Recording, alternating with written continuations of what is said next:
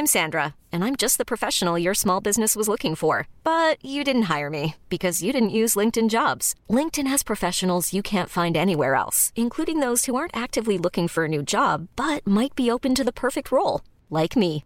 In a given month, over 70% of LinkedIn users don't visit other leading job sites. So if you're not looking on LinkedIn, you'll miss out on great candidates like Sandra. Start hiring professionals like a professional. Post your free job on linkedin.com/achieve today. This podcast is part of the Planet Broadcasting Network. Visit planetbroadcasting.com for more podcasts from our great mates. Hi everybody, this is Andy just before the show with a special announcement about the supporter of this episode of the podcast, Harry's Shavers. Harry's have been good to us for more than a year now in supporting the podcast, so we would love it if you could check out their great value products in the shaving realm. Specifically, supporters of our podcast can go along to harrys.com/thinktank and get a $13 value trial set that you don't have to pay for with everything you need for a close, comfortable shave. Weighted ergonomic handle, 5-blade razor with a lubricating strip and trimmer blade, rich lathering shave gel. You know how I feel about that shave gel. Travel blade cover, and if you go to harrys.com/thinktank, you will get this sweet introductory value trial offer set from us to you, and if you support them, it supports the podcast. And I do another ad for them later on in the show, and I do it much worse than this one. So listen to this one and just treat the second one as a reminder of how good they are, but don't worry about the specifics. Then worry about them now and go to the place I said and get the stuff that I talked about. Thank you, and see you in the podcast. Apex Predator, Apex Predator, Apex Predator, Apex Predator, Apex Predator, Predator on the Apex of Predators, Predator at the Chocolate Apex. Oh, wow. Never have three people been more in sync so early on in a podcast. It's sort of greater than jazz, you know?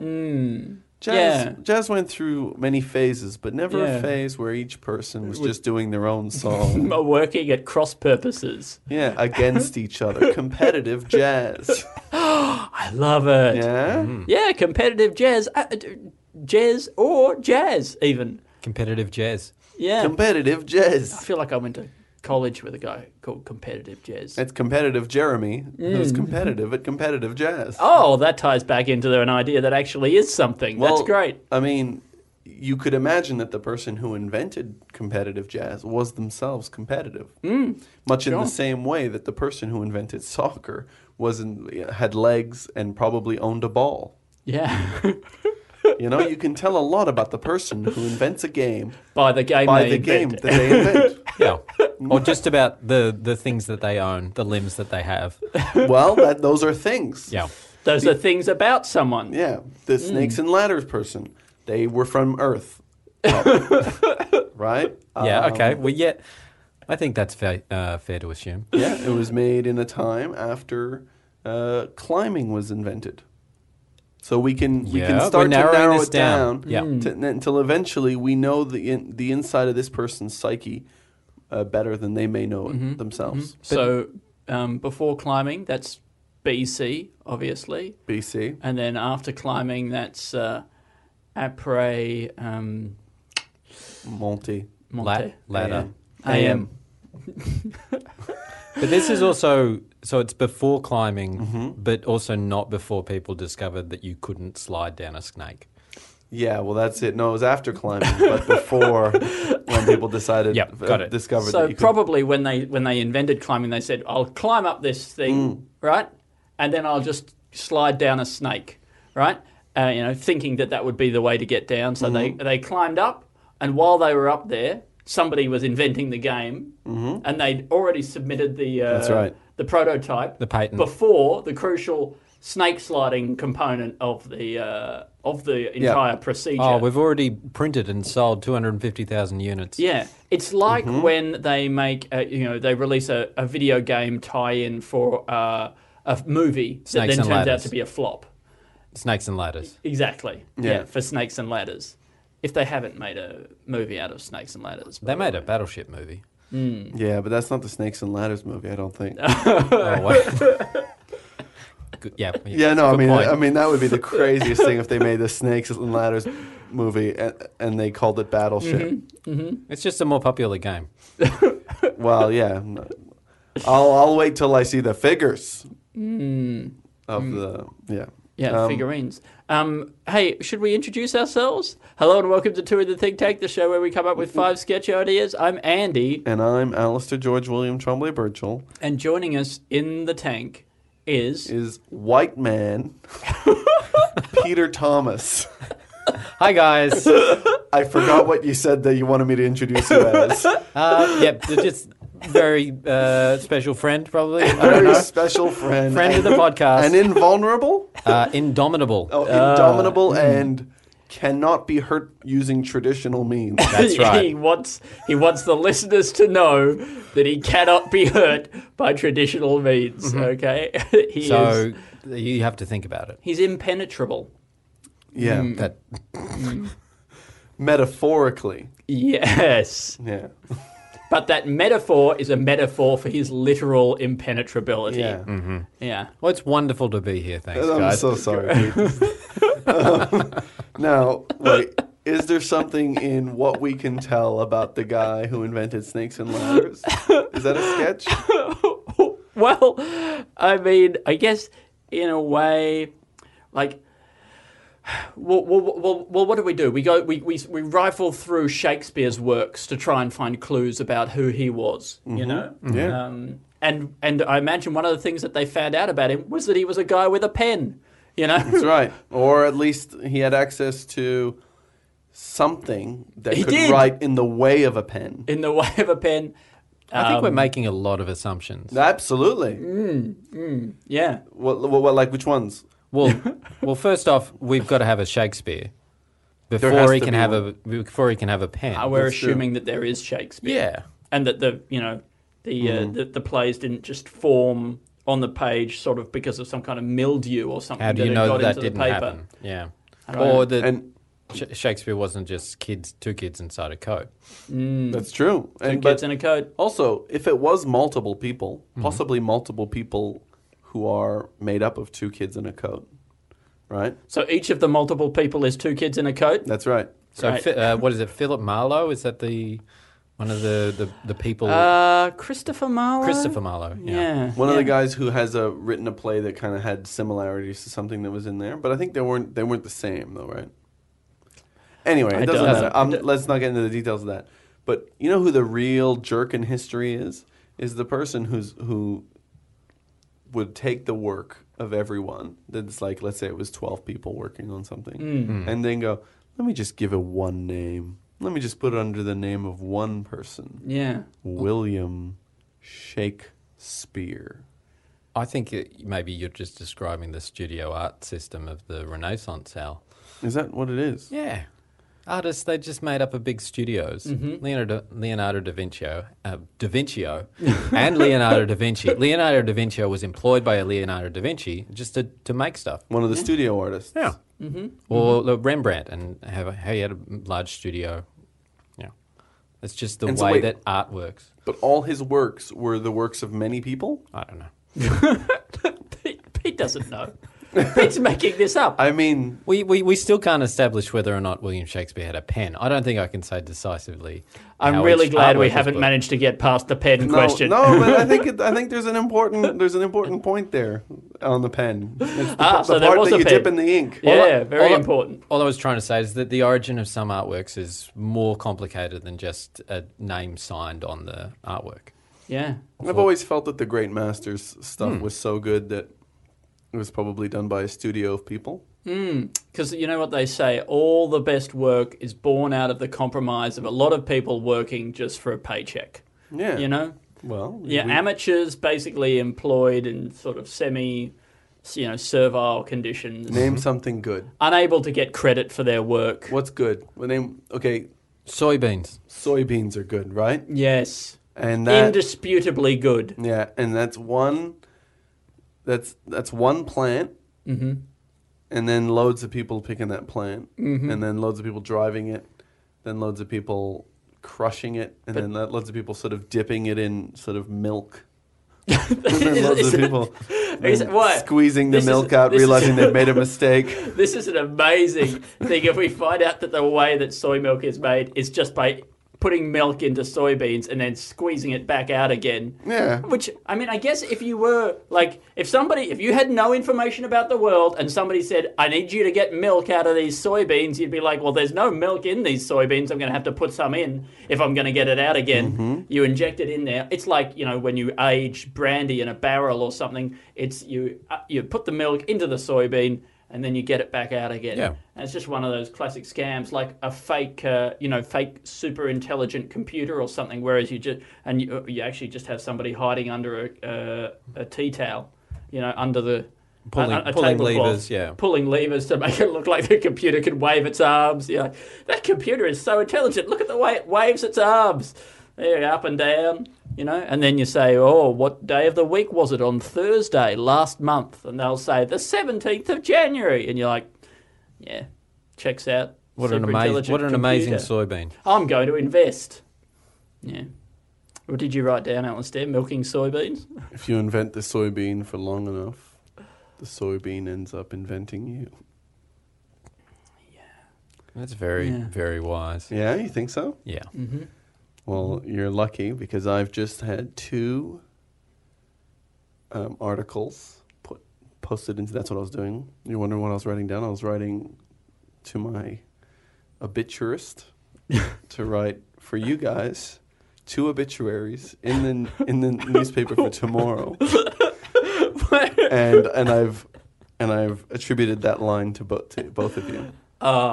Thank you so much. Actually, you know what? It's not a bad idea. What a tribute.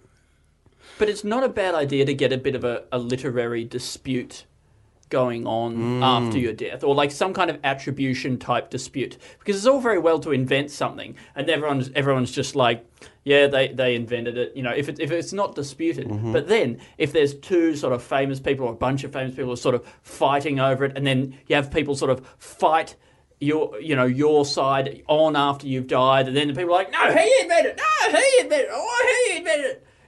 Meanwhile, your estate's raking in the dollars because of that just soybean keeping you in the news cycle. There are no articles that come out and say Einstein still invented relativity, but if there is, if there's stuff like Newton, not in the publications I read anyway. No, absolutely not. Status Quo Monthly, that's what you read. Every Thursday. All right. It comes out. Let's start a publication. It's called the Status Quo Monthly, and it is just affirmations of things that still are. Reminders that nothing has changed. Air is fine. You're fine. What you say doesn't need to change. I don't know if these are specifically tailored to each person. I guess most chairs still have 4 legs, that kind of stuff. Most. Yeah, well, you can't. I've got to leave a little bit of wiggle room so that for stools. Yeah. With 3 legs. Yeah. Or banana chairs, which may have 6. Because the last thing the readers of Status Quo Monthly to see some banana chairs have 6. I'm just trying to get my head around that sentence. What is a banana chair? Those long... banana lounge. Oh, banana lounge. Can't they have 6 legs? Right. I guess. Maybe. Yeah, are they an insect? That's right, an insect. They're not an arachnid. That'd be 8 legs. The banana is a herb, but the banana lounge is an insect. That's right. Technically. That's how classification works. Mm. I think we should look more into Status Quo Monthly over this episode. Yeah. But I also... look, I wrote down competitive jazz.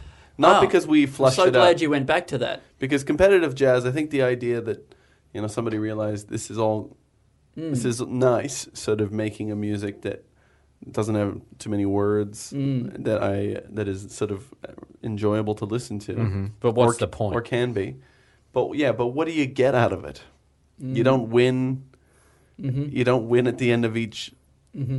There's not like one of those small sort of faux gold little plastic figurines of somebody holding a trumpet or something. And there should be. a trumpet already looks like a trophy itself, doesn't it? Because a lot of them are gold. The Grammy pretty much is a trumpet, isn't it? Yes. I mean, it's like the gramophone is like a trumpet that you let a machine play. And to be honest, they're able to the machines are much better at playing the trumpet than we are. Because they're able to get all sorts of sounds out of it. Yeah, but I would prefer if the gramophone... Sorry, no, please. Oh, no, that's why they've been outlawed from competitive jizz. That's right, they have been outlawed from competitive jizz. I meant to say jazz. I understand, but I wouldn't enter a competitive jizz competition with a gramophone. No, but competitive jazz and competitive jizz do both feature impressive solos. So that's absolutely, yeah. And that's not where the similarities stop. No, but it is where we stop listing them. Crucial. That's right. It is. Yeah. I want at the end of competitive jazz. Yeah. Because Alistair, I know a lot about jazz, and one of the things I know about jazz is that there are no rules, right? And there is one rule. There's only one rule, and that is there are no rules. Yeah, right? but that is a rule, though. That is a rule. Yeah.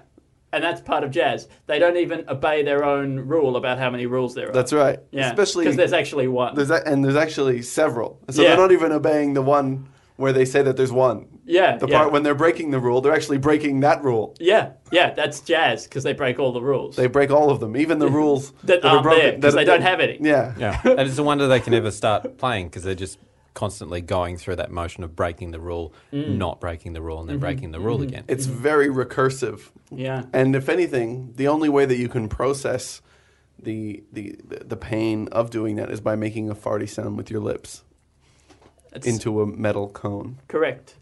And but at the end of a competitive jazz performance, you can get a rating out of how many rules you broke.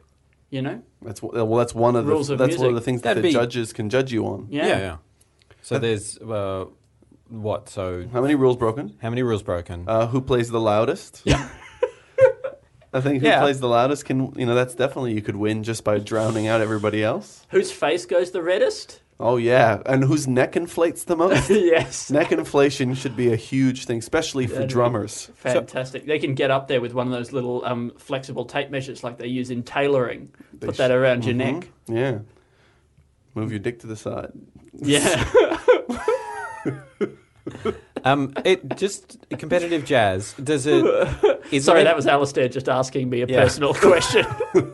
By the way, in competitive jazz, is it everyone playing at once, or does everyone play one at a time? Oh wow!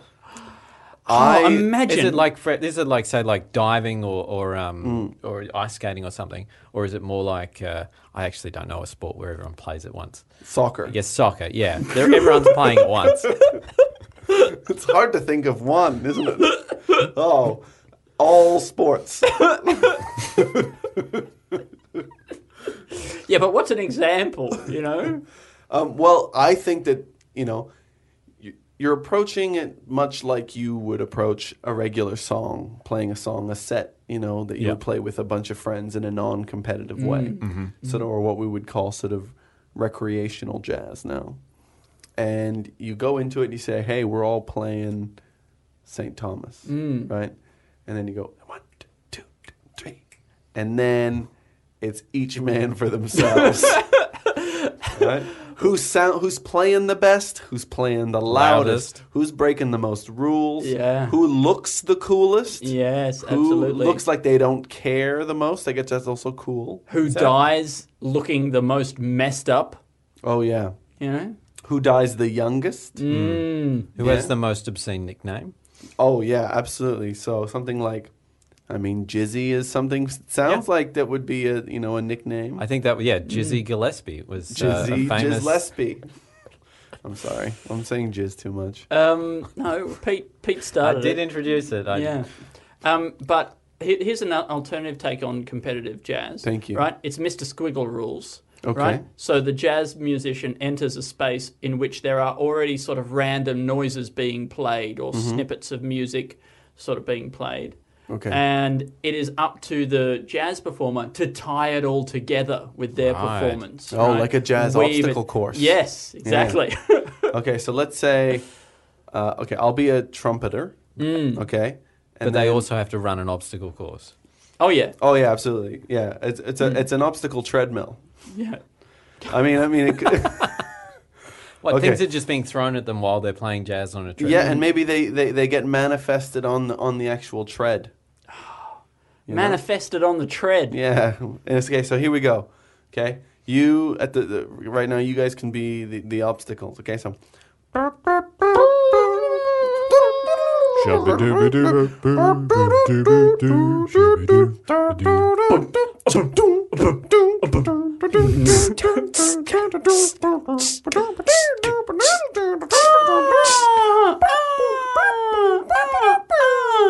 Yeah. See, we've proven that it can work. Yeah, I think so. I mean, I don't know if we've proven that people can listen to it.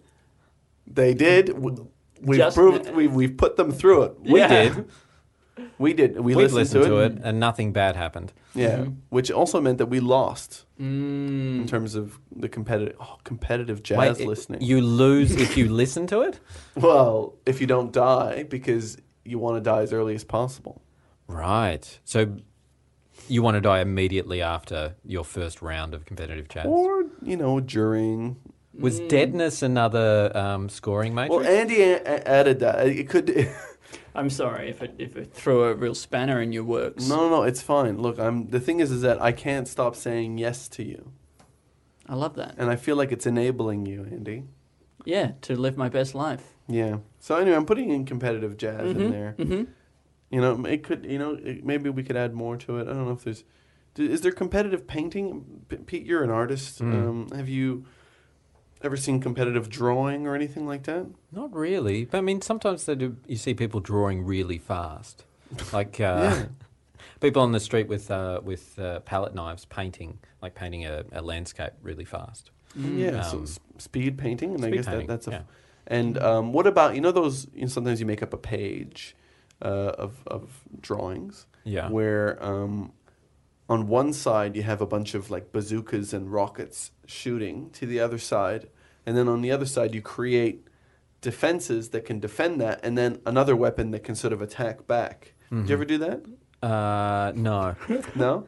Is that just the thing I did? Yeah. When I was young? Oh, but that sounds cool. So you're paint. It's like a war or an arms race, but it just takes place on the page. Yeah, it's an arms race, like a paged arm race. So you're taking it in turns to attack and retaliate and attack and retaliate again. Yeah, but it's it's like I'm playing a game of chess against myself. There's nobody else involved. It's just me at the moment. I guess I'm a bit of a war gamist. But could it be something that nation states undertake instead of war itself? You send your best sketch artist, you draw your feelings to the pad, whatever it is, and they there, and that meanwhile the enemy, they send theirs. Latvia has their best. America versus Latvia. America versus Latvia. Yeah, great. Yeah, and then you decide that whoever wins out of this drawing contest gets to have that you're playing for pink slips. So you get to have each other's country. Or cars. Or car. Yeah. No, well, I'm just assuming, leaders... I get to have all your cars. I get to have your country's cars. Yeah. That's going to be a lot for Latvia to deal with. Yeah, it's going to be millions and millions of cars. No, it is a lot. Parking is going to be a real nightmare. But then one of these days, Google will be like, hey, we've made a computer that can draw in one of these war drawing contests better than anyone has ever seen. Well, that's what I think they're doing with those Google Doodles, where you draw something and then Google asks you to draw a foot, and you draw a foot, and Google has to guess whether or not it's a foot. Wait, this is a thing? Yeah. Have you ever done it? No. Where is this? Google Doodles? Yeah, is that what it's called? Google Doodles? Something like Google Doodles. And maybe the Google Doodles are those things on the top of the Show page. up for their logo. Yeah. But there's something like that. I did do that. It's this machine learning thing where the Google is teaching itself to recognize shapes. But you could just go in there and draw something else, couldn't you? Yes. And just trick Google.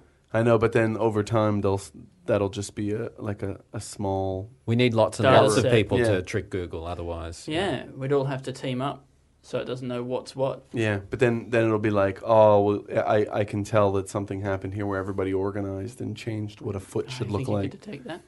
Yeah, and it'll be like, oh, but maybe they always draw feet as tacos, and we know their game, and we're just eliminating all that data where the feet are tacos. Maybe our payoff down the track, right? Yeah. For all our hard work, tricking Google could be one day you go in for like some surgery that's going to be performed by a robot, right? And then instead of like operating on your ingrown toenail, it amputates your shoulder or something. And puts a taco. And puts a taco there. Hard shell. Yeah. And then so fragile. And then finally you get you sort of have that feeling of pride that comes from knowing that the machines have lost. Because you've got sour cream leaking out of your arm. Yeah. Every time you taste that sour cream. Oh no, you're eating your own shoulder. Yeah, but it tastes like victory. Yeah, that's true. You know, and also rancid dairy products. Yeah, because it's not going to stay fresh, I imagine. No, but you're going to wait a few days before you start eating. You're not going to eat it day one. This is your new shoulder, it's brand new. But once it starts getting a few bugs in it, that's when you start to eat. Chow down, taco shoulder. But you know what happens then? When they realize, this is after you've eaten your shoulder and you've declared victory on Google Plus or whatever on Twitter, then they'll shut down your email and that'll be hugely inconvenient to you. Oh, they lock you out. Oh, no. Yeah. Can't email anybody. So you've got no email. No email. Taco shoulder. Taco shoulder, what's left of it. Yeah. How long, if a part of your body turned into an edible foodstuff, how long before you would eat it? No time at all. No time like instantly? I would be so quick. It depends if it's within my diet, because at the moment I'm trying to not eat too much wheat, too much grain stuff or sugar. So if your toenails turned into sandwiches, I could eat the filling. Yeah, okay. Yeah. But unless it was like an almond meal bread of some sort. But it just doesn't feel like the health. Doesn't seem that likely that would happen. Yeah, unless my delightful lover would make it for me, which she does make a kind of nice almond meal bread. But why? And then replace your toenails with that. Yeah, but then also toenails being replaced with bread just seems like such a huge size difference.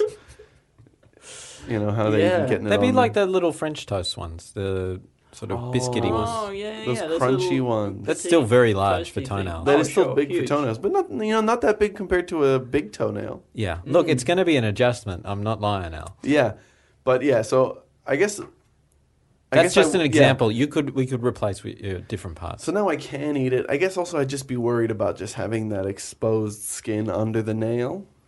That part. So once the sandwich is gone, there's nothing left to protect it. But also, I guess just once you lose that protective power of sandwich. Yeah, but now if it's that crunchy sort of small bit of toast stuff, it does make me feel like that wouldn't feel that good rubbing against the raw under nail. sort of bit. Yeah. I think what's kind of good about nails is that they seem pretty stuck on, and there's no rubbing. No, there's no flexibility. There's no movement relative. Between the two, there's no chafe. There's no under-nail chafe. They're well glued. They are well glued. Yeah. Right? And there's not too much trouble on the sides. Some people have a bit of trouble up on the big toenails and stuff like that. They've got to keep getting stuff dug out. What's quicks? Oh, just the little bits of your nail that break off on the side. That's what that is. Yeah. Yeah. I don't know what their proper name is. Quicks sounds like something that you would take for indigestion. Quickies. Oh, Quickies. Yeah. This show is sponsored by... Quickies. Oh, I forgot to tell you, this show is sponsored. Really? Yeah, I'll put a thing at the beginning. Okay, but great. This show is sponsored by Harry's Shavers. Oh my God, Andy, really? Harry's. Do you guys know about Harry's? The people who make the shavers? The people who make the shavers. I've heard that they make shavers. They make shavers. Five-blade razors? Oh, we're talking a 5-blade razor. And on that 5-blade razor, they throw in... 5-Blade Raider, by the way. A computer game is going to sell really well, 5-Blade Raider. But they throw in an extra blade for trimming under your nose. Anyway, I use it. It's great. I use it too. It gets that one or two loose hairs. Yeah. That make you look like a pig. Like just a piece of dirt on the ground. And I have to say, under Andy's nose is some of the smoothest parts of his face. No, we're going to post a photograph and people are going to know that I am not currently well shaved, right? But last time I did shave, it was with the Harry's razor, and it was so good. And everybody appreciated it, and I got comments. That's right. And they were saying, Andy, you don't look as scraggly as you normally do with those extra one or two loose hairs under and in your nostrils. But what I would like to say is that people who want to take advantage of an excellent deal can go to harrys.com/think tank and get a whole lot of amazing shaving gear, okay, for a very good price. And I'm going to put the details in for that at the start of the episode because I don't have the details in front of me right now. But they are so good, and you will have already heard them, and you will already not believe them. That's how good they are. I do believe them, and I love them. And I also use it, and I love it. Great. How good's that shaving cream? Wish you could eat it. Wish you could eat it. Yeah. Text me, Harry's. We'll get on this. Edible shaving cream. Now, look, I haven't written down anything recently. It feels like we were talking for a long time. Man, we were spinning some webs. Yeah. Yeah, absolutely. I can't remember what any of it was. I felt like we really connected. I really enjoyed it. Yeah, well, that's what I think. I think at least it helped our relationship. Can you write that down? Helped our relationship. Correct. What about like being under the skin of an animal? Like because we're always worried that animals are getting under our skin. I mean, that's one of the classic, signs of paranoia, psychosis, is that the animals are under our skin. Frank Sinatra was famously, terrified of that happening to him. Really? What animals? Sort of like groundhogs? Polar bears, mainly. Really? Yeah. Deep under. Old Blue Eyes, he was absolutely petrified that one day he would wake up with a polar bear underneath his skin. Old white fur. Yep, old white fur. Yeah. Well, I mean, a polar bear is probably the most likely animal to slice you open and at least make it possible for something to get under your skin. That's why he was, he's not an idiot. You calling Frank Sinatra an idiot? Why, do you got you mob calling connections? Frank an idiot? You calling Frank an idiot? No. Okay, No. good. Right, because he'd hate that. Yeah, but luckily he's dead, right? Yeah. Thank God. Yeah, and now the thing is, now he would have maybe no skin, but lots of stuff that would be under where it would be if it was in existence. I think he's probably got less stuff under his skin now than he did when he was alive. Yeah, but not the kinds of things that he wants. Right now he has a lot of things under where his skin would have been if he isn't dead. If he wasn't dead. Do you think he was embalmed? Frank? Yeah. What? And then I think he was probably embalmed pre-death just because of all the whiskey that he was drinking. Are you talking about some sort of glass coffin kind of people paying respects? Isn't that the thing that they do to people where they kind of like they get them embalmed so that the body stays preserved for if ever you want to dig them up? Yeah. Are you guys ever going to want to dig me up? Maybe. Yeah. Not sure. Well, look. Maybe, yeah. Yeah, and I think that's it. If it's a maybe, then you embalm. Yeah. If it's a no way, if in doubt, definitely embalm. Yeah. I mean, but that's the thing is that it's so hard to say you absolutely won't ever want to dig somebody up. Well, yeah, and it's pretty unlikely. Feels pretty unlikely that we'll develop the technology to be able to bring dead people back to life. Yeah. But it's not crazy to think that society might change in such a way that, hey, we just like digging up people and having their bodies around. That's probably more achievable. Yeah, exactly. We could do it right now, to be honest. Yeah, exactly. Yeah. Exactly. And well, because cemeteries have got to be in the city for a reason. What are they doing so close to where so many people live? Why are they so accessible? Yeah. Walking distance to very popular suburbs? What is that about? It seems strange. And it feels like the whole reason that is happening is so that you can get those dead bodies into your house more easily. The forward planning of the people who built the cities that we live in to think about that one day there'll be a change in the way society thought about dead people and having them. Well, there could be. That's right. There could be. And I think they allowed for not only diversity of cultures like we have in the current societies that we live in, but diversity of future thinking. You see? You got to keep your mind open like that. And so a lot of these people who are dead, a lot of their families are already dead. Yes. People who care about them. Yes. Things like that. So we could probably already go and get those bodies even without asking permission. Oh, right. So not even necessarily bodies of our loved ones, just bodies. Well, just general bodies. Well, isn't... Actually, that's probably less weird, to be honest. Yeah. You know what? Yeah. It is. But, yeah. But also, they're just a stranger. And what is a stranger? Is just a friend you haven't made yet. Or a dead body you haven't kept around the house yet. Yes. And sort of formed a sort of quite a strong bond with. Yeah. So to get this to happen, though, we need to change people's minds about having anonymous, unknown dead bodies, embalmed, of course, but embalmed, dead bodies around the house. Yeah. Where would they be? Just in the lounge room? I picture them in corners. Corners, yeah, crouching. If you could get them crouching, I guess so, because if their knees are a bit bent and things like that, then you can sort of lean them up against the wall and kind of get like a sort of a tripod feel. Yeah. I mean, even though they've only got 2 legs down, yes, you're use using the the wall wall as the third point. as the third leg. Yeah. I've always thought of walls as being a third leg. Yeah. The other thing is that, a dead body, like at the moment we have mannequins in shops, right, in shop windows. Yes. And we also have preserved dead bodies just lying unused in the ground. Right. It really does feel like a missed opportunity for synergy and sort of a doubling up. And Oh, absolutely. And when, what happens to those mannequins, right? You go into a shop, you grab them by the feet, and you smash them in a rage like that. And those pieces go everywhere. They get put into the bin, and those pieces end up in the ocean. That is what happens. Kill other animals.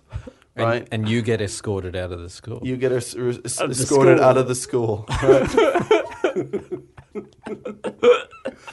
where you were shopping for clothes, and it turns out it wasn't a mannequin; it was a child. It was a plastic child.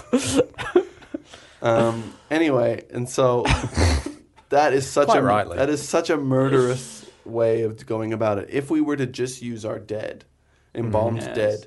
Either to sell clothes or to just have them in our house. Mannequins are very expensive as well. And here's another observation. We do dress up the dead bodies in their nicest clothes. That's right. And again, that feels like it's for a special occasion or to be put on some sort of fashion display. Well, already it's a huge leech on the overall fashionability of the world that we're burying each person's best clothes. You know what I mean? Yep. So each person, they will look the most fashionable when they're wearing their best clothes. Yes. So if everybody was alive, and everybody was having a fake funeral that day. Yes. Right? Then everybody, that day, the world... Firstly, traffic would be a nightmare. We could find a way around it. Sure. There's no limitations on this either. You could turn your own bedroom into your own funeral parlor. Okay. And then everybody Skypes into everybody else's. Yes. That way we don't have to do any driving around. Yes. Okay. So if everybody was alive that had ever been alive, right? And they all had bedrooms. And they all had bedrooms. And internet connections. And they were all wearing their best clothes. Understanding of Skype. Yes. Understanding Skype. Then the world would, at that point, be at the highest fashionability it's ever been in the world, and that it would be attaining its highest possible fashionability. By definition. Best dressed. Absolutely. Yeah. Right? But if all the people that are now dead, right, were then to die again... Wait. In the scenario. In the hypothetical, yes. They then all lost their lives because of the scenario that they were brought back for ended. Yes. Right? Which was to see the maximum fashionability of the world. What a cruel jest. Well, even a moment alive is greater than an eternity of death. Yep. That's right. Yeah. It's the soy... Anyway, no, I'm not going to go back to soybeans. So then all those good clothes... I mean, I think you would see a drastic drop in the fashionability of the world in that instant where everybody died and was buried quickly. Okay. Right? Like that. But if before you buried all those bodies, of those people who were brought back for that hypothetical, if you stole all their clothes, who's burying the bodies? Who's burying the bodies? Well, probably the forces of magic, or the three necromancers that we managed to create to create this hypothetical.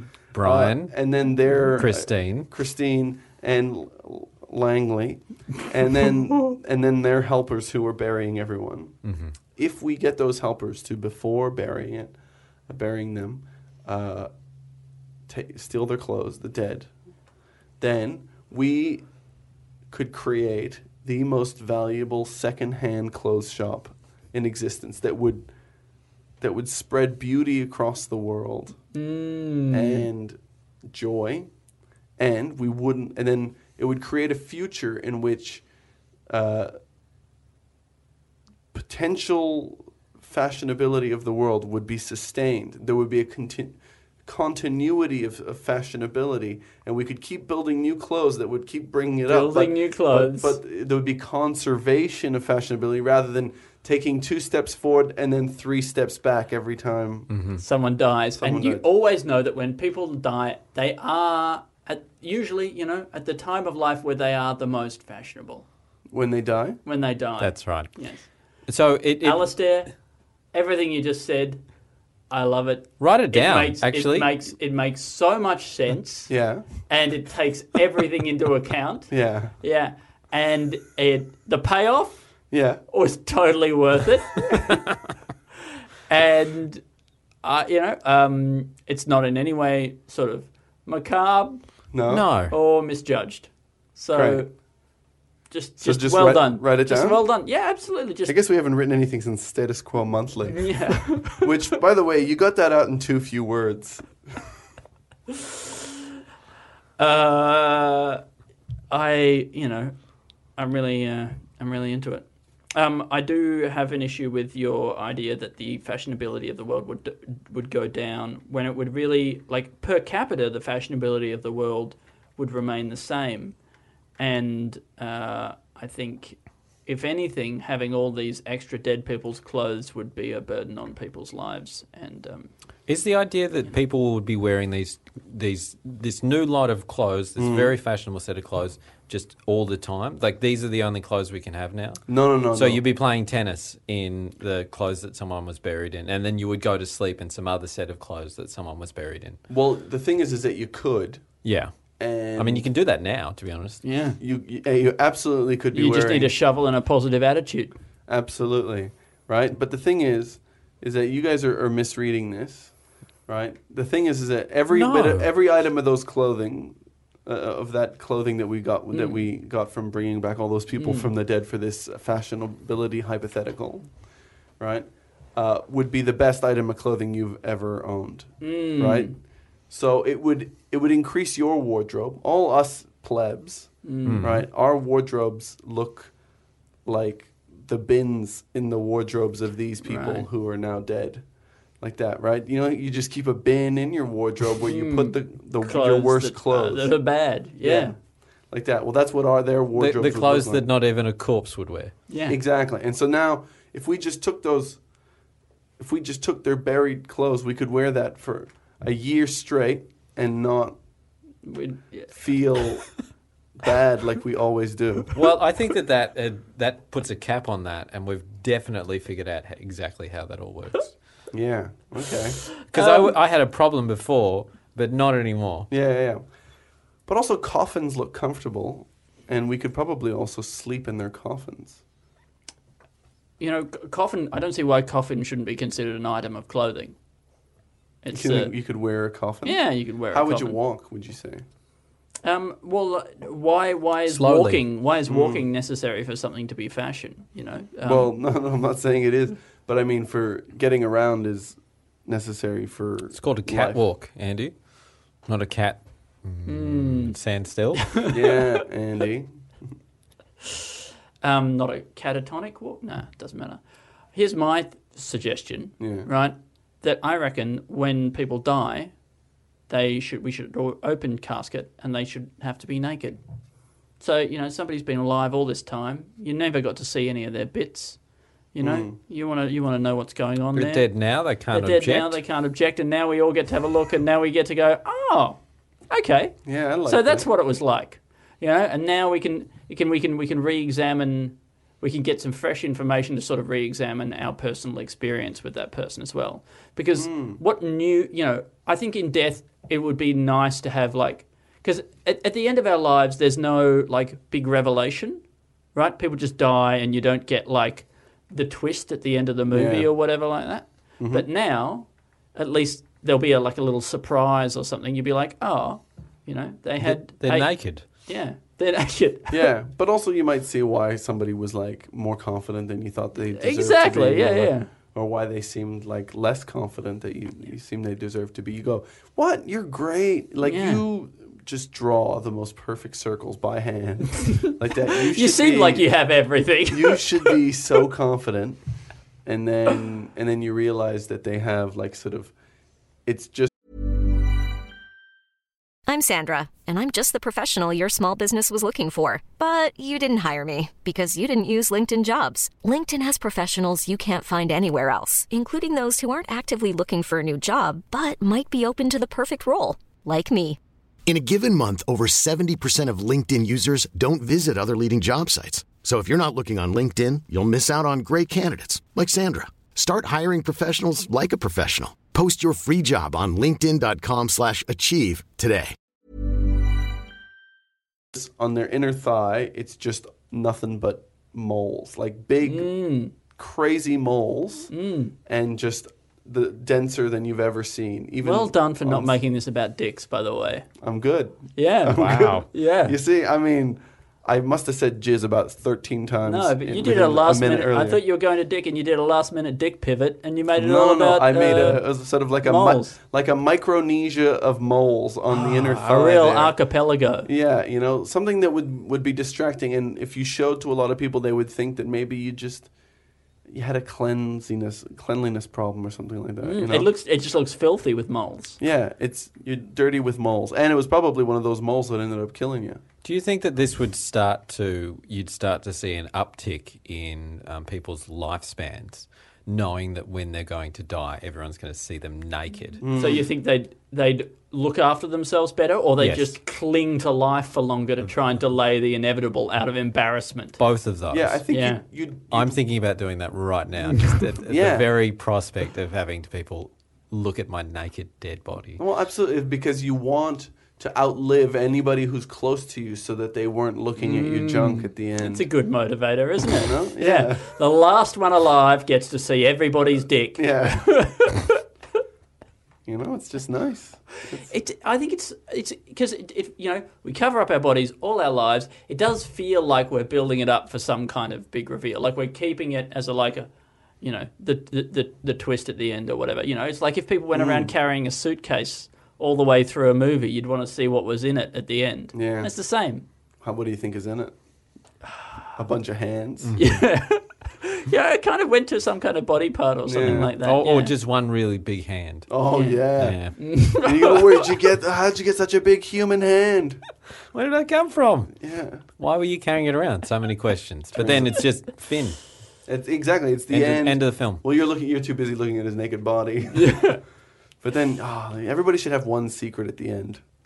So look, I'm just going to write down, at the end of life, everybody has to be naked. Yeah, I think we all get a look. And also we get to look in their bag, you know, see if there's any hands in there. The bag they have to carry around. Yeah, handbag. That's what handbags should be, you know. Bag full of hands. There's an actual hand in here. I know, but you reckon that big hand, this is the only place I can think where they went to Papua New Guinea or something like that, and just deep, deep jungle, like a place where nobody goes, and they just encountered a giant. Like a real giant. Yes. Giant hand. Well, yeah, as well as arm. Oh, wait, no, it's attached. And stuff like that. Okay. Yeah, and then... Separately? No, they're all part of the same person. It's a standard human configuration. Got it. But it's just larger than normal. Yeah, it's a giant. much larger. Like, I'm thinking, like, their hand would just cover your sort of whole torso. Right. Like that. No problem. Right. And then for some reason, you would just, like, out of fear... slayed the dragon. You've got a machete because you've been cutting through the jungle. It's true. Maybe even as you're cutting, like that, you don't even. I wonder if you even see where you're cutting. Maybe you cut the hand off by Doesn't mistake. even see. It wasn't an act of malice. No. And then kept it with them. So you don't even see this giant. You hear like a scream and a hand falls to the ground, and you can hear something huge lumbering off through the undergrowth. Yeah. And then all you're left with is this giant torso-sized hand. Yeah, and then puts it in You put it in your bag. On ice. Yeah. Yeah. My suitcase, sorry. Which bag is this? It's your handbag. That's right. Thanks, Pete. Thanks for you set them up, I knock them down, and it is that smooth. It is that. You set them up, and then you set them up again with a wink, and you point. Then you point at me, and then you go. With remember, 2 hands. Pause. Yeah. And then I knock them down. Every time. Oh man, but then the reason why that person was still carrying it around. I'm intrigued to know why they were carrying all this ice. By the way, well, in the jungle in Papua New Guinea, they had to keep cool. Yeah, and whiskey. They had a lot of whiskey that they were going to try to get through. See, you come up with these answers like that. It's incredible. Get through to where? Hey, get through to the other side of the island. Okay. Yeah. God, Pete. Yeah. But then he wanted to answer this question. He went and met some locals and said, "Do you know who this belongs to?" They go, "Well, we've never actually even heard of people that are bigger."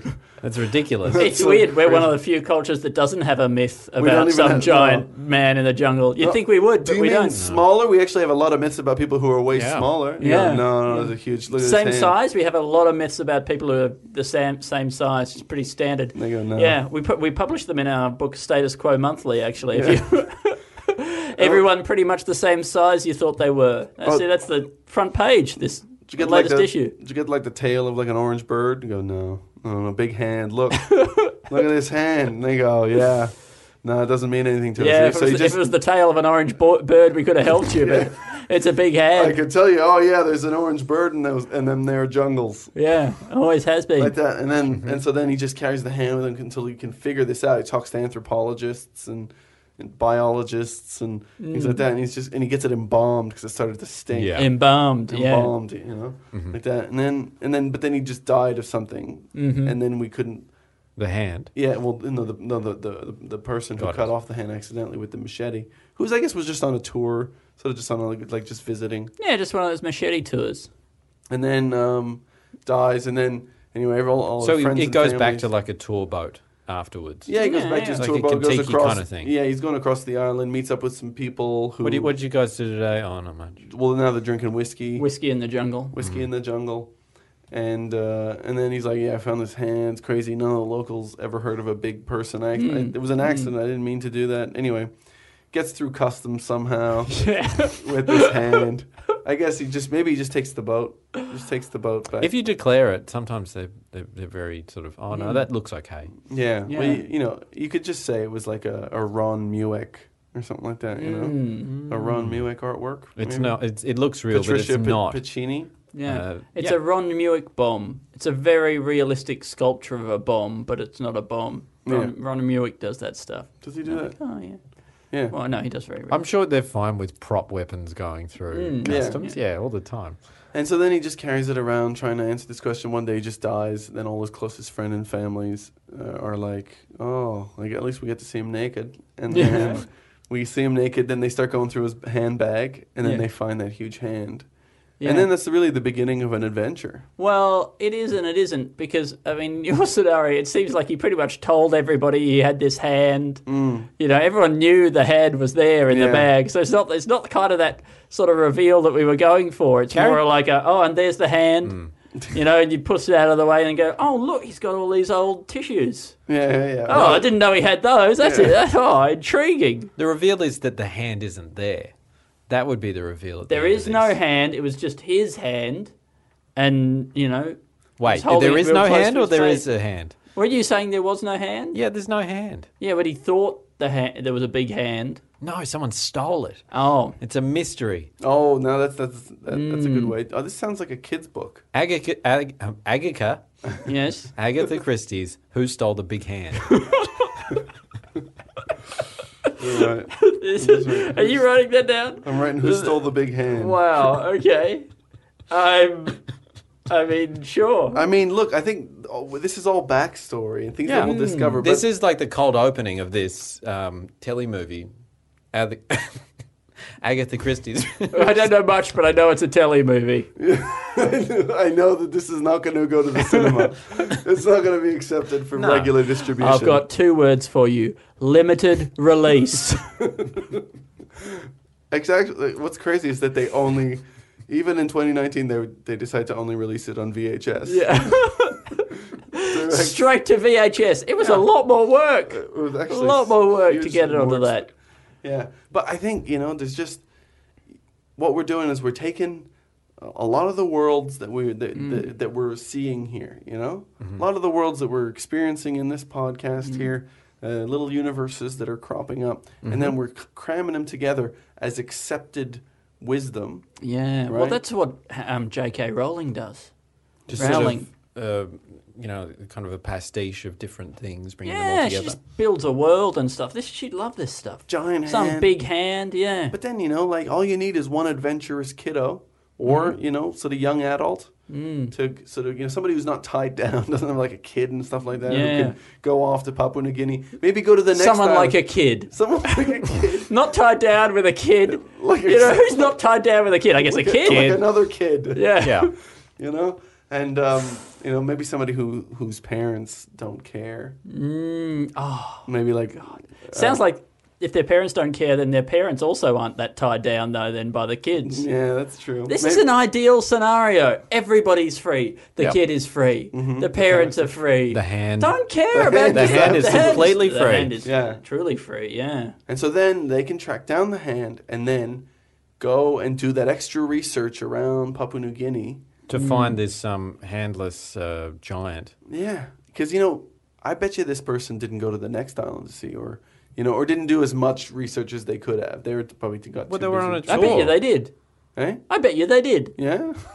I bet you they exhausted all options. Oh, wow. Well, I bet you they were really thorough. Well, that's crazy. Well, then that means that even after all, options were exhausted, that means that there was still another option that they didn't see. Like maybe they were underground people.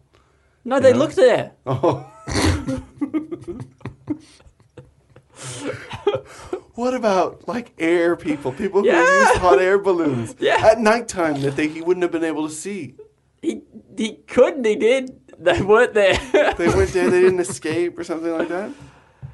Yeah, no, they escaped. Yeah, or maybe that person who got their hand cut off was trying to swim away to another island because they were like, people are cutting off hands here. Yeah, huge hands. My huge hand. And so he started to swim to another island, or she, and they got attacked by a bunch of sharks, big sharks. I really like this, but I also really like the idea of some sort of prehistoric people who get around in hot air balloons. Yeah. And I think that there is a... like mammoth skin. Exactly, that's what I'm thinking. Because you look at the skin of the mammoth, and you're like, it's already very big. Yeah, it's already got that trunk that fits brown. It's already very brown. It's got that trunk. You're not going to get that skin any browner. No. Exactly. It's already got that trunk that feels like the end of a balloon or like a nozzle for filling it up with air or something like that. And you could sew a bunch of those pelts together, and instead of having rope go over the balloon, you could attach it to the basket. So you attach it to the basket. You can just attach it by the trunks. You just tie the trunks down. So like you that. just need like 4 or 5 trunks like that, 4 or 5 pelts. It's prehistoric times also, though, so there's all that gas coming out of the ground. Yes. Yeah, just put it over some sort of peat bog or whatever, Permafrost. Yep. Yeah. Releasing all the sorts of horrible gases into the air. Prehistoric people. Yeah, I love this. Balloon But people. they're also huge, these people, as well, aren't they? They're huge. Oh, absolutely. Oh, yeah. They can't get in the balloon. No, but it just means that it's a super colossal balloon. This isn't made out of normal elephants. This is made out of mammoths. Yeah, mammoths. It's in the title. Maybe what they do is they kind of instead of having like a basket underneath, they just hold on to like the 5 trunks at the bottom, and then it just lifts them up like one-armed, like that, and they just get lifted up into the air like that above. And then they float to the next island. And then they just float to the next island, and then they like pack up, they roll up their pelt like that. You know, they might use permafrost or like volcanoes or something like that. You know. Yeah, just hot air. You just got to find some hot air. This all checks out. Like, it seems crazy that we wouldn't have harnessed the balloon technology at some point in our history before we came up with it. You know, the Montgolfier brothers. Yeah, right. We had balloons before we had airplanes, didn't we? We did. Yeah, you're right. Yeah. So do you think that maybe there was like a prehistoric people who also had airplanes, like a type of airplane? Oh, do you think it goes in a cycle? Maybe balloons, airplanes, balloons, airplanes. I think that's throughout that's history. How it goes, yeah. Snakes, ladders. Yeah, racing each other through time. Yeah. What if we added one element to this? It could be a sketch, and then we could write it down. I mean, I think it is pretty amazing, the idea of some kind of prehistoric excavation. You're digging away, right? And you discover some kind of hot air balloon, right? And then you start to discover the infrastructure around the hot air ballooning industry. Like maybe they have some sort of, find some sort of airport, and you find like a little ticketing desk. And you find, the prehistoric flight control center. Yeah, prehistoric flight control. Prehistoric customs, baggage inspectors, and all that sort of stuff. And it's all there. It's all been preserved under mud or ash, or muddy ash, And then you, I guess you find, and you look at the prices of the saber-toothed tiger cutlets that they've got in the cafeteria in the airport, and they seem a bit expensive. Yeah, that's steep. And the portion sizes are not great either. The portion sizes, I mean... And this is mammoth. We're talking megafauna here, and it's still not good. Mammoth sashimi. So the person that finds this, are they excited? Are they terrified that this is going to change everything? I think it would feel like a lot of pressure, yeah. You would probably feel like you'd gone insane. Like, I wonder how amazing a discovery you would have to make of prehistoric what have you for you to be like, well, the more logical explanation is that I've taken leave of my senses and I'm irredeemably bonkers. Yeah, I think it would probably be easier to go like let's say the sketch was this person's discovered this, then another academic, you go, I got your message, what is it? And they explain this whole thing that they've discovered. And then they tell this big story, and they go, and the portions aren't that big either. And the other visiting academic goes, wow, this is incredible, yeah. I'll help you bury it again. Yeah. Yeah, and then they just bury it again because they go, oh, this is going to be this is too much. There's going to be too much trouble. It's going to ruin our careers. Or he shows, one academic shows the academic, the next one, the evidence, and they go like, oh, that's wild, it's crazy.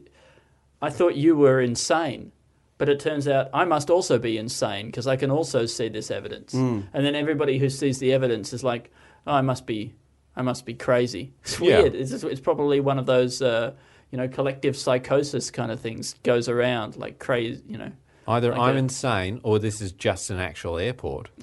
And then people just start using this Neolithic or, older than that airport just to get around because they can't live with the idea that this is a prehistoric airport. They decide it must be an actual airport. It must be an actual one. So then that makes it more palatable and so easier to...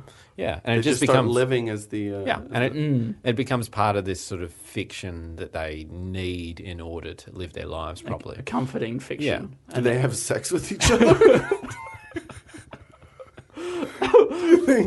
Do you think they at that point they cease to be colleagues and it sort of like it becomes okay for them to start having sex with each other? Yeah, I think so. I don't know if they're attracted to each other. I guess so. Yeah, but at this point they've got to start repopulating this civilization. Do you think they would have to? Is this the dumbest thing we've ever said on the podcast? Oh God. I'm so sorry. Yeah, no. Then they would. They probably In the back of their minds, they're all like, sweet. But the world hasn't stopped existing. It just has one extra airport, which happens to be 5,000 years old. Yeah, but Matt 5,000. That's so short. I guess that's not that far. I mean, I don't think it's that crazy. I don't know what. I think mammoths were around like at least within 10,000 years of the. Sorry, 10,000 years. Yeah. So their pelts should still be in good nick. Also, we could still ride their pelts. Yeah. I don't know why you think that an airport 5,000 years old is not impressive. No, that is impressive. I just meant with the mammoths the mammoth bodies were 5,000 years old. That feels long. Oh, you think that's too long? Fuck, I don't know. It's hard to gauge which part of this ludicrous scenario has sparked your incredulity. The fact that the mammoth bodies were too old in this scenario is the thing that you scoffed at? Well, I mean, it seems silly that the pelts would still have the flexibility to sort of hold air. They're in permafrost, Alistair. Permafrost. Yeah, but time still passes, Andy. Don't be naive. You know, you can still only keep steaks in the freezer for, a few months. That is true. Yeah. And they're as cold as they get. It's absolute zero in there. I wonder if you could eat any of that old mammoth stuff that they dig up. Oh, I'd love to. Just, like, it would probably taste gross, but I reckon you could eat it and not die. You think so? No, it'd decay. Yeah, but there's still stuff, isn't there? Yeah. They smell it first. Yeah, give it a sniff test. It seems fine. 5,000 year rule. I bet you there's some of those guys, because there are people who go and find mammoth bones and stuff these days in Siberia. I think it's big business. And then eat them. Big business. Well, I wouldn't be surprised if there was some of those guys who would just pull it off and go, and they go, it's fine, like that. Yeah, with that accent. Yeah. Yeah, great. That was a Mongolian accent, so so if you can disprove that, if you want to go back and find that audio and prove that his "it's fine" doesn't sound Mongolian, I can't wait for the next episode. I can't wait either. Alistair, we've got enough sketch ideas. We can go to some suggestions from a listener. Pete, I don't know if you know this, but every episode now we have a listener who's a Patreon supporter who sends in 3 words, and we use those words to inspire a sketch. What a lovely idea! It's lovely. It gets people involved, and and this person seems lovely. Now, I feel better just hearing about that. Yeah. Now, more alive. Now, Peter, you're a person who lives in Australia. Yes, but your name is spelt like an Irish Peter, right? Yes, Peader. Yeah, I've been told it's the Irish spelling of Peter. Right. Well, I believe this person here has an Irish spelling of their name. Really? Right. So it's CONAL space O' HARA. Now, I would say Conal O'Hara. Yeah. What do you think? Sounds pretty good. Right? But now, can you confirm that that's not like Peter or something like that, some other fucked way of saying Peter? Yeah, like yours is a fucked way of saying it. Is this just another? I assume you people have a fucked way of saying Peter. Are able to recognise other fucked ways of saying Peter when you see it. Is this one of the fucked ways of it? I mean, it is a fucked way of doing it. You're right. It is pretty You're fucked, spot on the money. No. Yeah. Connell. Thank you, Connell. Or Conal. That's true. It could be Connell. What a lovely name. Yeah. Thank you very much, Connell, for sending in these words. Are you guys ready to hear the words? Yes, I'm ready. One of the words I feel is really representative of maybe where this person or this person's ancestry comes from. Okay. See if you can pick the one I'm talking about. Yeah, all right. Okay. Apple. Yes. I don't think it's that. Shamrock. Hysteria. Apple, shamrock, hysteria. I love it. You know, we always draw apples with a single leaf. That's right. You know, in my experience in the supermarket, you never get any leaves. Right? Yeah. Like there's not a single leaf on your apples in your supermarket, but like when you draw the apple, you always draw the little leaf, don't you? Because otherwise you've just drawn a circle. I guess. Yeah. That's right. It's iconic. It's like Sherlock Holmes's hat, right? If you don't draw the hat, you've just drawn a circle. Yes. Yeah, that's right. And it's got leaves on it. But also, the drawing of the apple tells us a lot about the drawer. Right. They tells us that they haven't drawn it from sort of a quality graded apple from a supermarket, say. But perhaps maybe they live on a farm where they get access to single leaf apples all the time. Let's say that a kid picked. Yes. In fact, they could ensure that the apple only has one single leaf. Yeah, a place where they can be absolutely 100% certain of the number of leaves and then represent it in sort of art or printmaking or, which I don't consider to be art. There are two forms of expression, art and printmaking. MC Escher did one of them.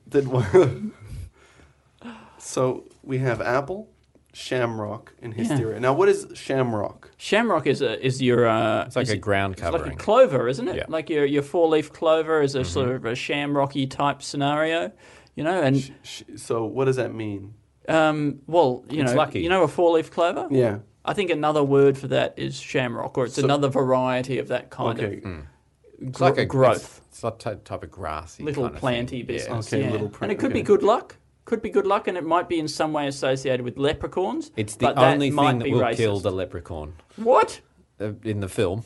Really? Yeah. A shamrock? I'm pretty sure. Yeah. Crazy. They have to kill and it's not a rock. No, so you're throwing you're throwing to be honest, it's a clovers sham. It's a shamrock. Yeah. Oh, fake rock. Real rock from my sham friends and shamrock for my... Nah, it doesn't. Real friends. Real That's friends. good. Yeah. But I think it's a shamrock because you see it because it's on the ground.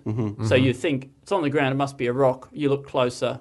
You're like, oh, it's a plant. It must be just a shamrock. Okay. It's just one of those kinds of tricks to get you to look closer at the ground. Have you ever gone looking for a four-leaf clover? Yeah, and I've found them, but then I think I came to the conclusion that it was some sort of other plant, basically, that wasn't a clover. It was just something that looked like it, but had... Because there were heaps. Yeah, I've also been in a scenario where I've seen heaps. And also, there's a point in my life when I was living in Canada where we had them, and then somebody had told me you could eat them, and then suddenly I was eating too many clovers.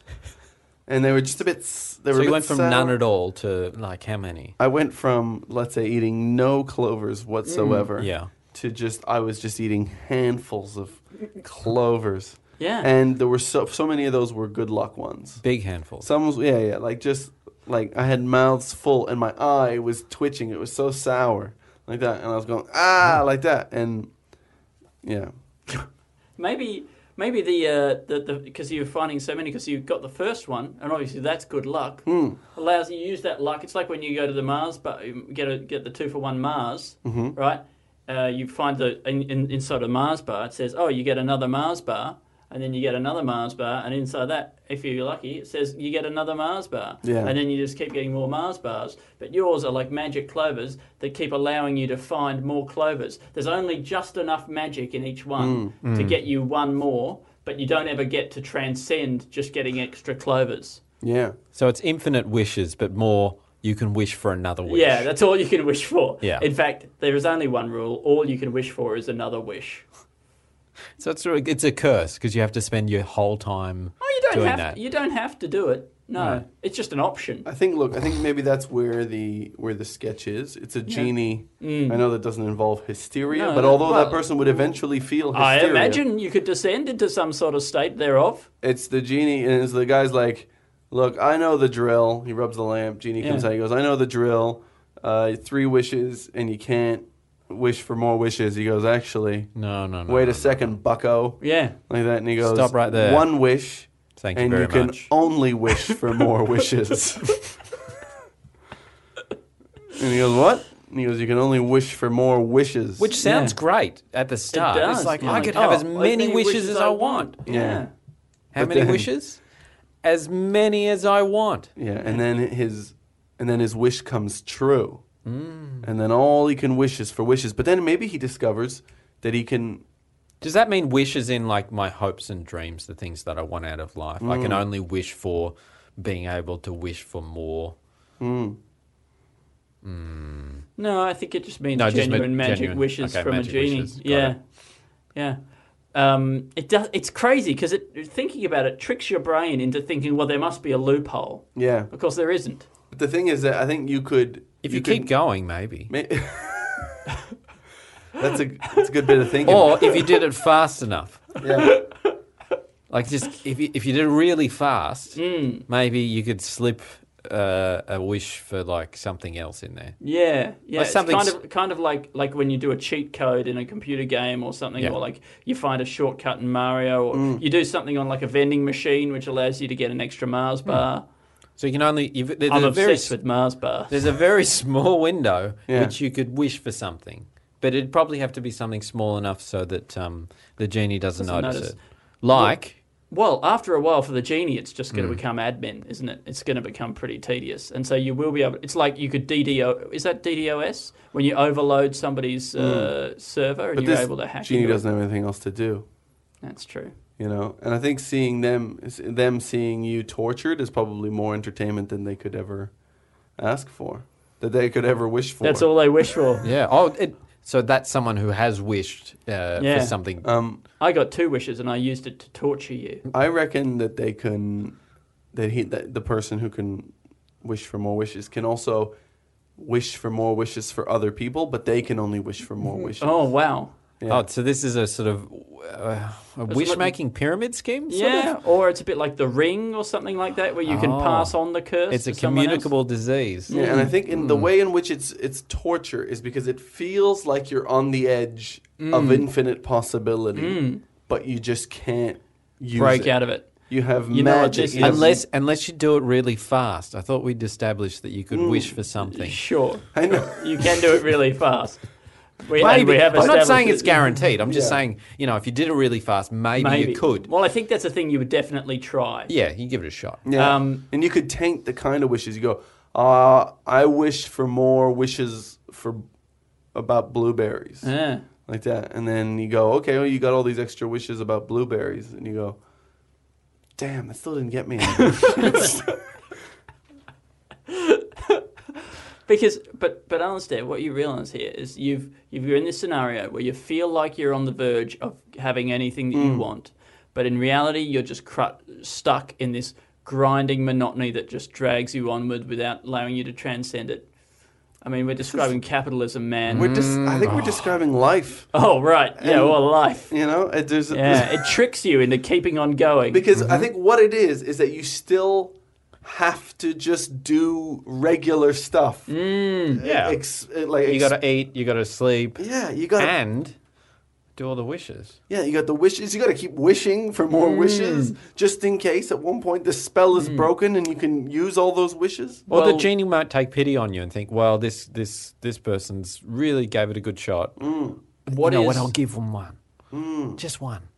Yeah, you read a lot of books about tricking genies, maybe.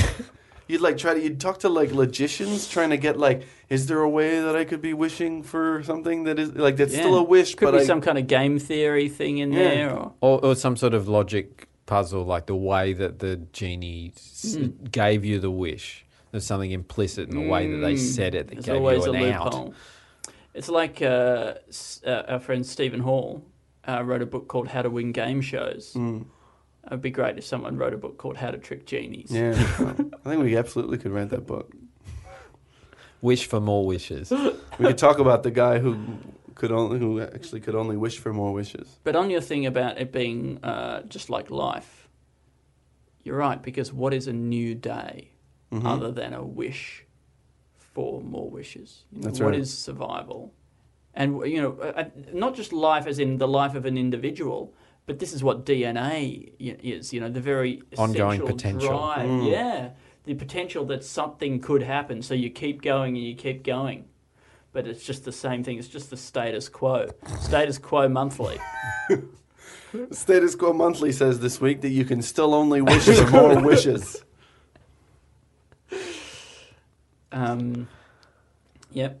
So that's it. That's good. I think that's good. Thank you, Connell O'Hara. Thank you, Connell O'Hara. Thank you, Connell. O'Hara.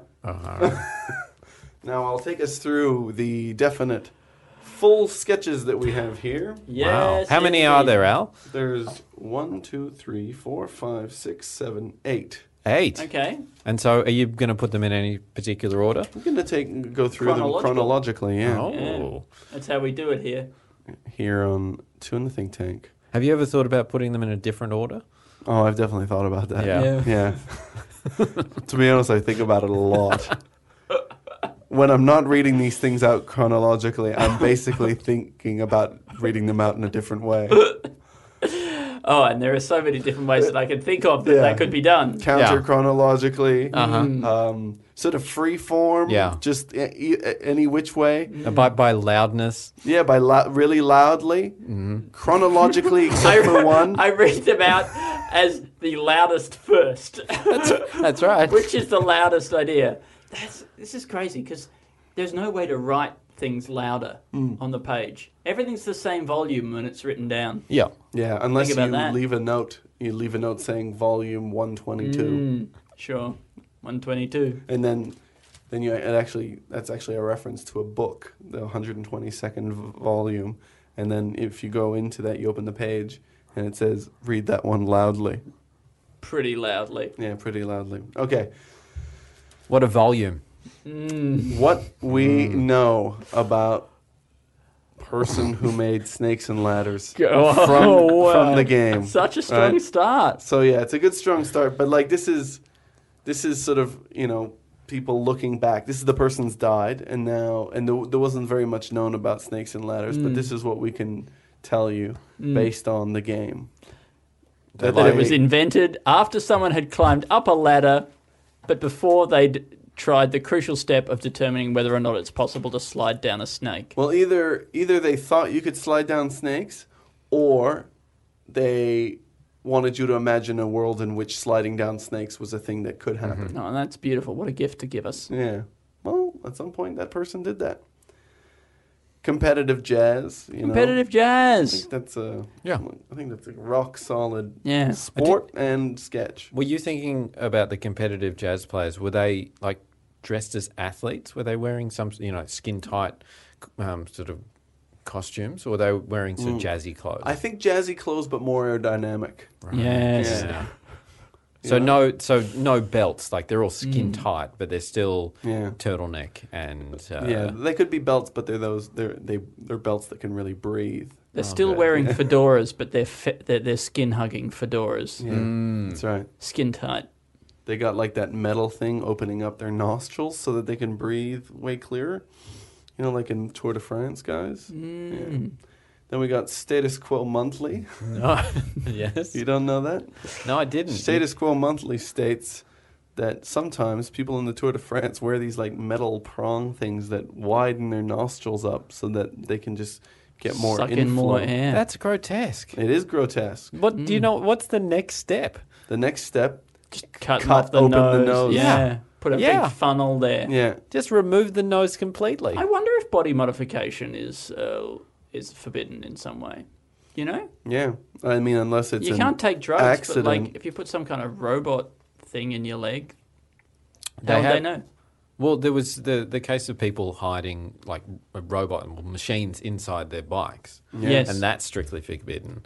But no one ever checked to see whether or not people were inside hiding the it leg. in their nose. Yeah. Yeah, or like, inside the leg, just like a little fiber that helps you.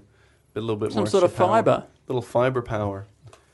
Then we got Bring Back All Dead. Or Fashionability Hypothetical. Yep. You see? And I think that'll be worthwhile. Yeah. Yeah. I think we should bring them back and just use them as like a hat stand. Sure. Yeah. I mean, then that won't achieve anything for like the fashionability of the world, but I guess our clothes will be hanging. It'll give us a place to put our hats. Yeah. It really feels like the human body was designed as a place to put hats. Just saying. It's just a bit suspicious. I was just thinking about what about everybody's on that Marie Kondo thing right now. What about in a morgue? Do you think they go and they touch all the bodies and they go, if it brings me joy, we'll keep it, but if not, get it out of here. Anyway. Fortunately, all of these babies bring me joy. Yeah. Sorry, no rooms for any more bodies. Dump them in the volcano. That's the new bodies being brought. Yeah. Then we got at the end of life, everyone gets to look at you naked. And I think that's just a good new rule. Yeah, checks out. There's a little reveal at the I end. think it'll be very satisfying for everyone. Yeah, that perfect circle guy could draw perfect circles. Actually, that's how Ron Mueck, I think, got he broke out. Was he, from memory, did a miniature, like when I say miniature, I mean like maybe 1/4 size or 1/3 size, hyper-realistic version, a sculpture of his dad's dead body, just nude. Whoa. And really? That was his first, that was his sort of big work. Yeah, that was his big work that kind of threw him onto the world scene. Cool. Yeah, but imagine that. And then we wouldn't need guys like him anymore if everybody was nude, and we could always just go to each funeral would be like we'd all be like gallery. Ron Mueck. We'd all be Ron Mueck, and then I guess would have finally. And then I assume, would just disintegrate or something like that, or at least, hopefully become poor. He'd definitely be depressed. Eh? He'd definitely be depressed. Look, I wish nothing but good things upon Ron Mueck, but But if we could take away everything that he holds dear, that'd be great. Well, think of the rebirth it would be for him. It'd give him opportunities for new directions and sculptures. Maybe what people were wearing clothes. Who are alive. Yeah, fingers crossed. Then we've got... Sorry if you don't know who Ron Mueck is. It's pretty obscure. Yeah, just Google Ron Mueck. He's a hyper-realistic sculptor. It's pretty amazing stuff to look at. He is very realistic. I've seen him, and it is uncanny. Yeah. But You'd be convinced it was a real Ron Mueck. But he plays with scale, and so some of his sculptures are absolutely gigantic, but very realistic, and others are tiny. Yeah, and very realistic. Yep. Yeah. Then we've got Who Stole My Big Hand, or Who Stole the Big Hand? The Agatha Christie. The new Agatha Christie. It's a mystery novel or story of some sort. Then we've got an Agatha Christie. Agatha Christie's Who Stole My Big Hand. Yeah. And then we've got archaeologists who find Mammoth Airport. It's roughly 5,000 years old, and the mammoth pelts are still in primo condition. And it's too big a discovery that they all decide that they have to just live there and just start using it and living the way that those people used to 5,000 years ago, because there's not going to be any credibility to them when they get back. Nobody's going to believe it. It's just too big a leap that people used to live like this, these giants. They've got an amazing secret and they can't tell anyone. There's no way to prove it. And when we do prove that it is real, we decide instead to abandon all science as flawed. Yeah. It's crazy. If science proves this is real, science is done. Yeah, and then... It's cooked. What a waste of time. And then Ron Mueck's career disintegrates anyway. Yeah. It's crazy. And then we've got the final sketch, which is You Can Only Wish for More Wishes, Genie. And I think that's there's something beautiful in that. I like that one. And I think that's what, really seals up this episode. Does he still sing a song, do you think? The genie? Oh, yeah. Under the sea, under the sea, you can wish for more wishes. Yeah, then that's where it finishes. You can't wish for fishes. Under the sea. So, yeah. And Will Smith is the genie. Great. Looking forward to that. And look, so... Oh, now we got to do the song. Thank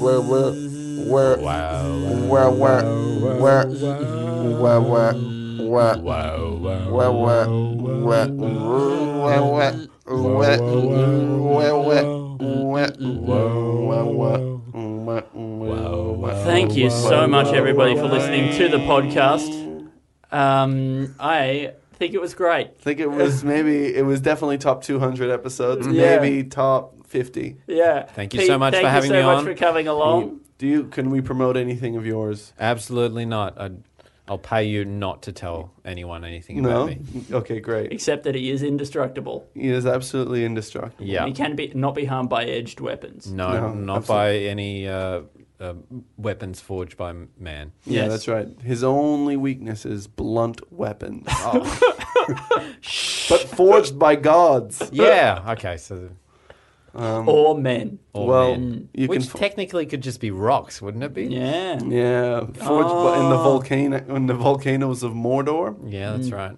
You know, some people say that Mordor was just, what J.R. Tolkien saw at like Verdun or whatever in the First World War. Holy crap. Like orcs and stuff. Well, just like the mud and the holes and the sort of awfulness. And the climbing up the mountains and the ridges and eating the special bread that lasts forever. Yeah. Oh, that'd be good though. Yeah, it was fun. Yeah. It's fun eating bread. with your pals? Yeah, eating bread with your pals, making potatoes, boil them, mash them, cook them in a stew. Fighting spiders, all that. Yeah. And then we're at two in tank. Yep, I'm at Stupid Old Andy.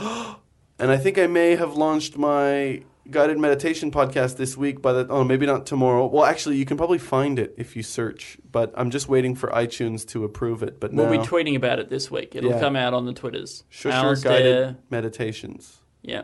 And if you can share it or you can do anything, or listen to it. You can just download it. It's fantastic. I've listened to it. It's so funny. Pete's listened to it. It's improved my life 130%. Thank you, everybody. And I think, you can support us on Patreon if you want, or you can review us. We have a show coming up at the Melbourne Comedy Festival. We'll tell you more about that. Yeah, but Magma Comedy Festival in Melbourne. Yeah. Feel free to buy tickets. It's happening. I mean, they could be selling out. Yep. Every day a ticket is sold, there's less available. That's right. They could be. But then again, if there's huge demand, we might just do it again after the festival. Yeah. And just screw everyone. Yeah. Especially Ron Muick. Mm-hmm. Ron Muick will have no career after this show is complete. Anyway, and we love you. This podcast is part of the Planet Broadcasting Network. Visit planetbroadcasting.com for more podcasts from our great mates. I mean, if you want. It's up to you. Ever catch yourself eating the same flavorless dinner 3 days in a row? Dreaming of something better? Well, HelloFresh is your guilt-free dream come true, baby. It's me, Keke Palmer.